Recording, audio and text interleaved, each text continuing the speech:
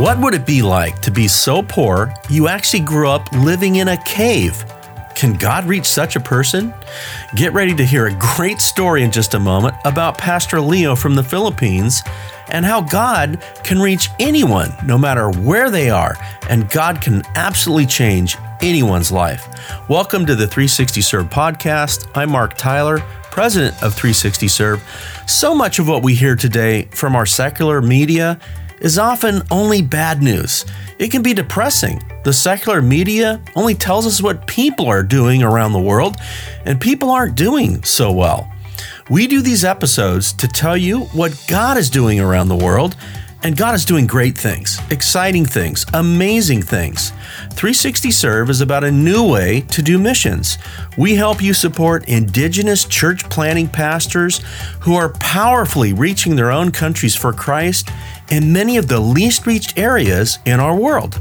Thank you for your prayers and support. Hundreds of you are supporting hundreds of indigenous church planting pastors at that $50 per month, which sends them into full-time gospel ministry. You're encouraging them to reach their own country for Christ and fulfillment of the Great Commission. It's a beautiful partnership. Right now, we continue our conversation with Pastor Leo, our church planting movement leader from the Philippines. And one of my favorite questions to ask anyone, and especially our indigenous church planting pastors, is how did you come to know Jesus as your Savior and Lord? Well, get ready to be encouraged because that is the topic of today's episode. It is great to be back with Pastor Leo from the Philippines. And Pastor Leo, how are you doing today? Well, I'm doing well. Good morning here. Pastor. That's right.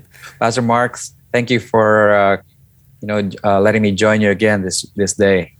I'm doing well. Absolutely. Well. Yes. Yeah, 5 p.m. here, 8 a.m. With you. Yeah. But it's great technology. Excited that we can share, this time. So right. Today we get to dive into your story, your testimony of just how you came to know the Lord Jesus Christ. I love these episodes. And there's a scripture that I came across a while ago in Psalm 107 verse 2. It says, "Let the redeemed of the Lord tell their story." And so you're like going to fulfill Psalm 107 verse 2 today, Leo. And so the Lord bless you, and just I pray that God will just bless all of us who are listening today as well. So let's start kind of from the beginning. Just tell us a little bit about how you grew up, your family, where that was, and just kind of take it from there. Right. Well, let me begin with where I grew up. I grew up here. I was born and raised here in Philippines, but particularly in the northern part of Manila called Baguio City. It's a mountain area. And I come from a family where we are 7 in the family, 7 children. So, and I'm the last of the little tribe we have. But the family we had, Dad was a hardworking father. We lived in the mines. Baguio is a mountain area where maybe 3 or 4 mining companies are there. And we were a poor family, basically. And Dad and Mom met there in the mine. And that's where we were born and grew up. But growing up, life in the mine is beautiful in the sense that we are in front of mountains every day. I love mountains. I love the wind when it's blowing on the trees, and we have pine trees all over. Not in Manila, by the way. So I miss that. But when growing up, family was a bit of it was good to be around family, but there were some things that were different about family. Because of our, we were poor as a family. My living in the mines is not an easy thing. We were growing up and being put as a family.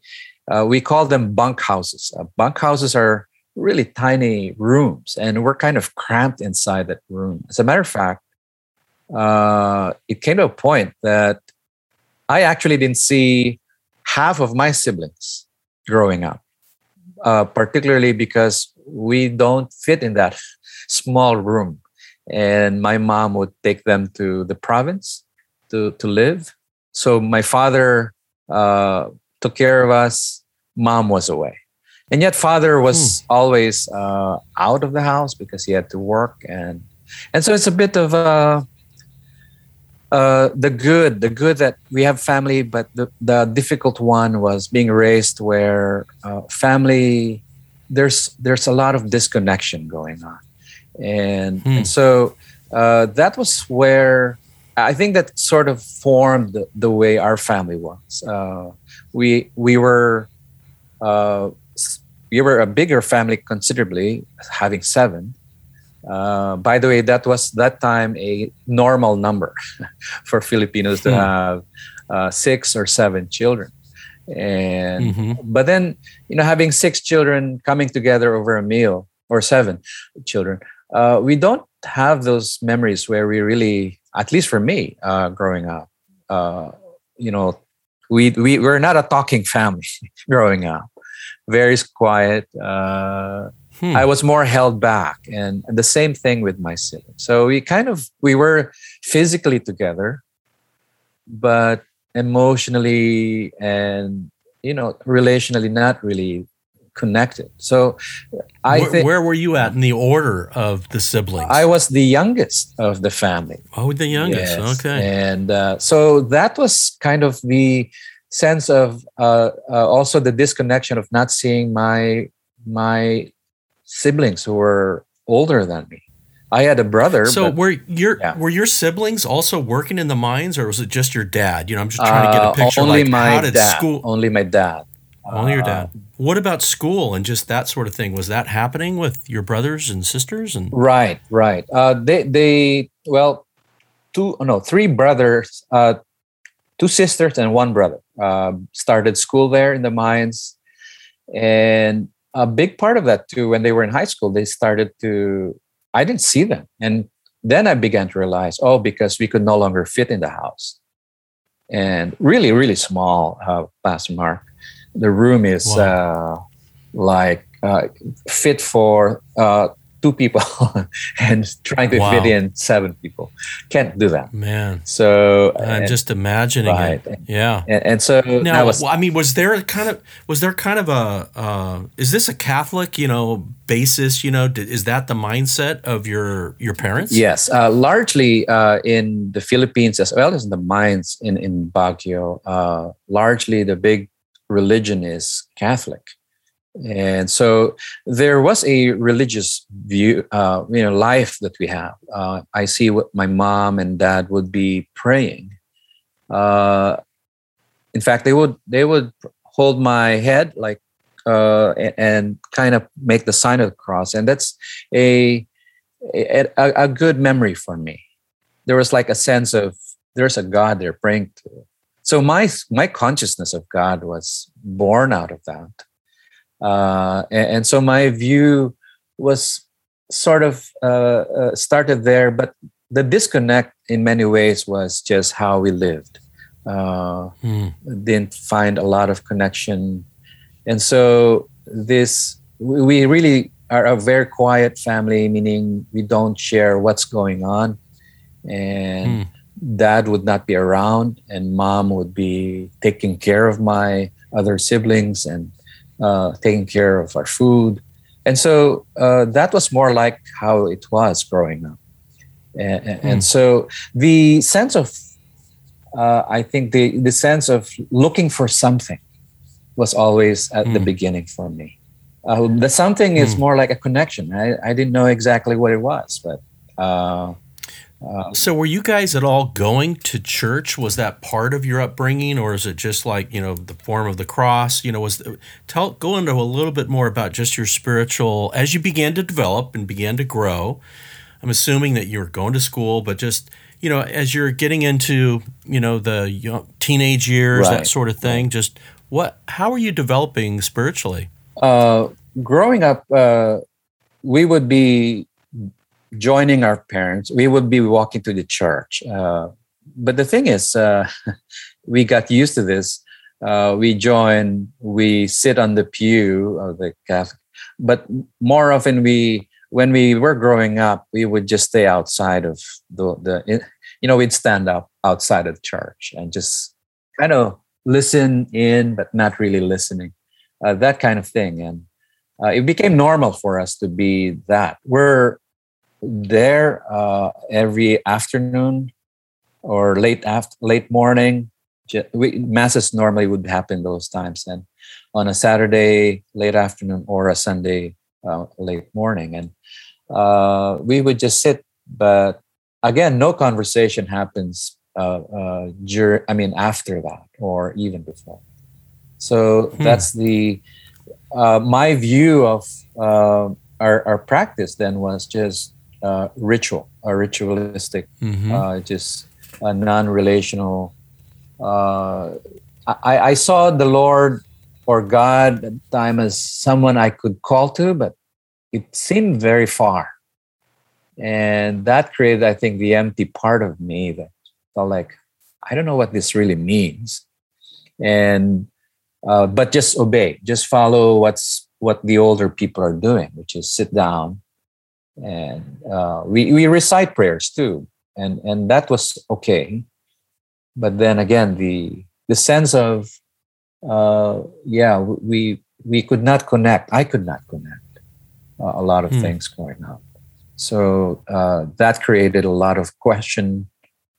But the big part, probably, Pastor Mark, I'd like to share growing up is in our culture. When I say mountain area, this had a big part of my Christian journey.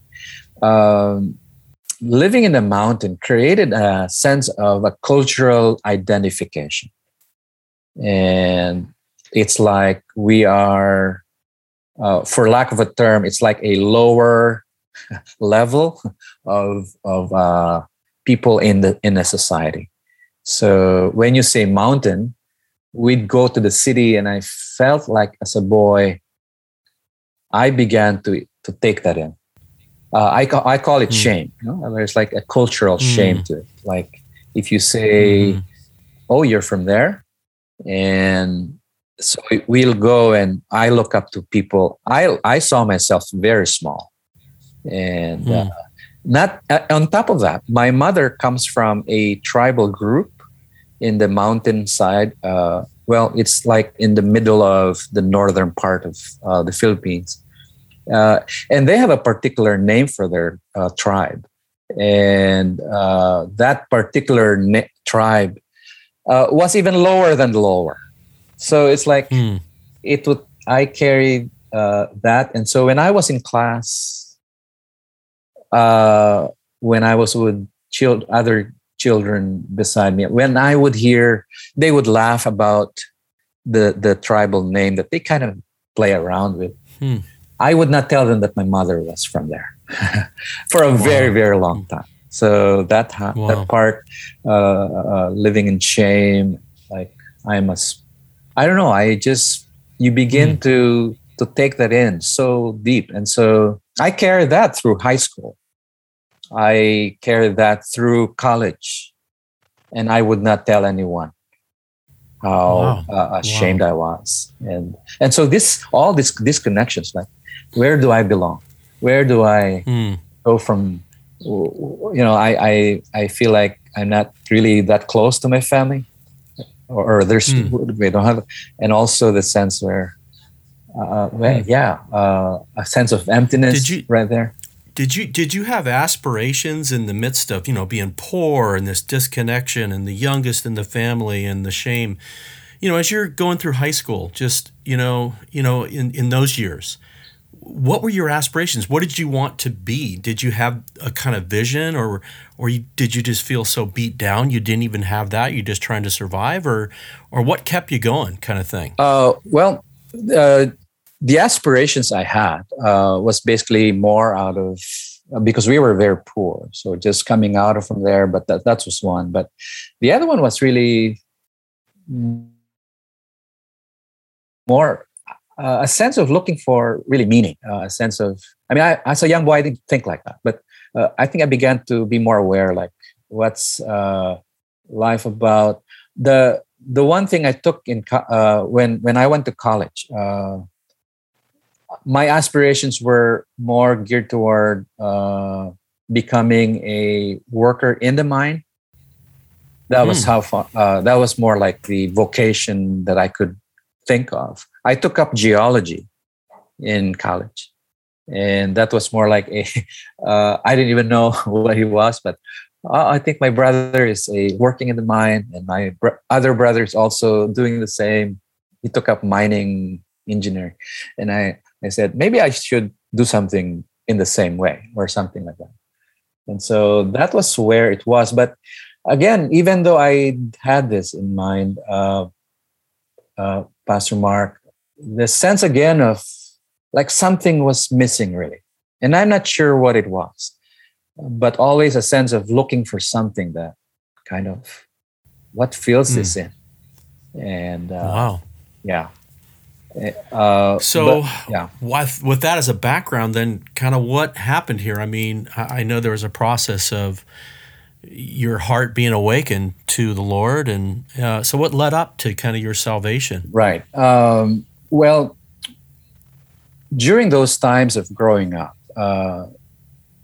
there were quite a few events that were marked in my life that I go back to many times over. You know, with a sense of me looking for connection and all that. And you know, like, yeah, I knew I was part of my family. Some things happened with me, and at least 3 events or 4 events that I can always point back to. They're not necessarily the thing that caused it, but what it brought for me was something. Now I'm talking about. I was involved in 2 car accidents. I was in a car with someone and really, really bad. I thought I was going to die. And then and then there was one where in high school I nearly, it was a near death experience of drowning. And so, and then even as I say this, Mark, during the time, I never talked about them with anyone, not my family. You know, it would be shameful to talk. Like we didn't know how to talk about them, and again, fear gripped me. Like, you know, so fearful of what will this be for me, and so afraid. So I was, for lack of a term, this was just so traumatic for me. And I didn't know what to do. How did you almost drown? Could you share that a little, Leo? I'm sure listeners, how did you almost drown? We were, high school is like we live in the mountains, but in high school, our teacher said, let's all go to the beach. And, you know, like, I don't know how to swim, but here I am full of, you know, we don't, in our culture also, we don't want to show, we don't say, I don't know how to swim. You don't say, it's like you keep everything inside. And so, cut the long story short, we went to the beach, and this is my first time to see the beach. And oh my goodness, I kept running, and just when I stepped in, I couldn't feel the floor, and I was really drinking salt water over and over, and I thought this was it, and I struggled, but eventually got over. I mean, I stepped on a ground. A shallower part, made it, but I drank so much, and I was just. That's all I remember that day. I could not remember what fun we had. Wow. It just marked me, and never talked about it with a single soul for many years. Wow. Many years. Wow. Didn't bring that to my mom, my dad. No, we don't talk about that. Didn't bring it to a friend. So that kind, and then again, Leo, when you were growing up, did you have friends, just to that you could confide in, or was that also missing from yeah, your life? yes. Well, that was the missing part too, Pastor Mark. Hmm. The sense of being alone. So Hmm. this kind of fear, alone, ashamed, kind of Wow. went around me for a very long time. Feeling very low, I have no meaning. Having like a weight of boulders of meaninglessness, and then held by or yeah, enveloped by shame, and Wow. so that was how it You was. you So not many you friends really. mentioned four events too. I gotta get because I'm one of those guys. Okay, you mentioned two: the car accidents, the drowning. What was the fourth event Uh, that you kind of? well, the other one was the what do you call this? No, actually, the car accidents. There were two of them. No, the drowning was in high school, and then Okay. the car accidents were let's see, I think high school too. But there was one thing that happened in our family, a very painful one. Dad was involved in a an affair, and very painful for mom. But things were not done well. I had a brother who was very, very angry. They had a fist fight. He was already grown up, and he tried to fight that. This is my eldest brother. I was a young one. And then anyway, the difficult part, Pastor Mark, was he took out a knife that day. My brother, I think he was way too angry. I saw them, and he actually hit my dad. But then then I tried to, what, this little Leo trying to, hey, what are caught in, and Yeah. I actually stood in front of him, but then he Wow. pointed the knife. Say, I'm gonna, and that was the first time. I said, Wow. I don't know what to do with this. I can die today. And that was just a very, very painful part of our family. Got over it, but it was a very painful, traumatic time for me. Again, death was like always coming to the door. And I just was like broken, very, very broken. And a lot more events happened that time as well. I mean, addition, but not so big as that. But it just created this sense of that there was something I was looking for, and my being gripped with fear and shame. Just I needed someone to get me out of it. And yes. So what did the Lord do? Well, in my freshman year in college, there was a man who showed up in my campus. He was carrying with, he sat, well, he's going around, and he asked me if he could share a little booklet with me, and it was the gospel he was carrying. And, me being the shy person who could not say no and could not say, I said, sure. But I just listened.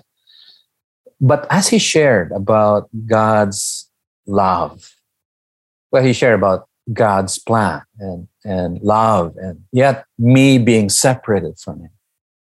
This sense of like, oh my goodness, he was speaking to my fear, my shame, my sense of being so lost, not knowing where to go with this. I just I was quiet. I was still out of my shyness. I said nothing, but I was so disturbed by it, and I said to him, I'll think about. He shared with me the love of Jesus. And in fact, at the end, he invited me to pray that simple prayer. of asking Jesus in my life. And at that instance, I didn't know. It was like I was too overwhelmed. That I didn't know. Maybe I was even more in fear. Like, who's this guy coming? And so I went home and actually had a day or two that I just was so soaking in the words that he said. And then that's when I began to say, Lord, I want that prayer. And I prayed to accept Jesus in my life as my Lord and Savior. Wow. And, all by yourself? Yes. Because I was in a dormitory, and I knew I was just so broken with fear. I was so afraid, really, really, really afraid. And the word that he shared, of course, the words of Jesus, of him giving eternal life. Death was a big part of a theme in my life. Wow. And the theme of life that Jesus was given. Also, wow. The forgiveness Jesus was given for the fears that I was just all over me, and the things that I carried with me. So that was where Jesus began to speak into my life, breathe His life into me, and that was how it all began. That journey. So, and you're 19 years old at this point. Is that correct, Leo? Yes, 19. Wow. Yeah. 19. Yes. Wow. Praise the Lord, man. What an amazing, experience and moment. So, just what happened initially in your life? Did you experience, the Lord, He comes in you, breathes His life on you, gives you eternal life, a gift. What were the changes that you noticed right away? Well, right away, one of the things that I just noticed was I actually wanted to see him again.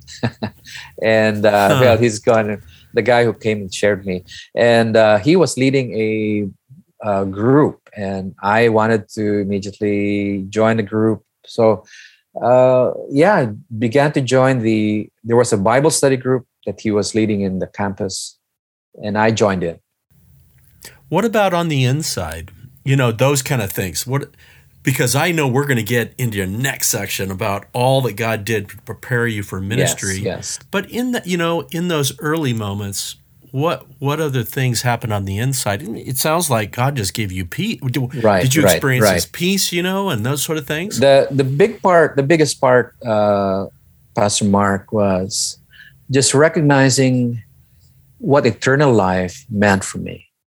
And that created just a sense of, I knew God, I could reach out to Him. I knew that I began to sense that He was there. Very different from my growing up. A sense of a God who's just too big, but distant. This was different, more like a God, and so a sense of love. Meaning the sense of like God is right here. I could actually pray to Him, and that was the first time I just really began to take that. As a growing up boy in a religious family, didn't have that sense of closeness. So yes, with that, of course, the out of fear turned more into a sense of peace.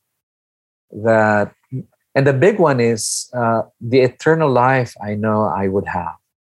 One of the things he shared was my life will be moving to eternal, being away from God for eternity, but then being with God for eternity. And that just really was very, very confident.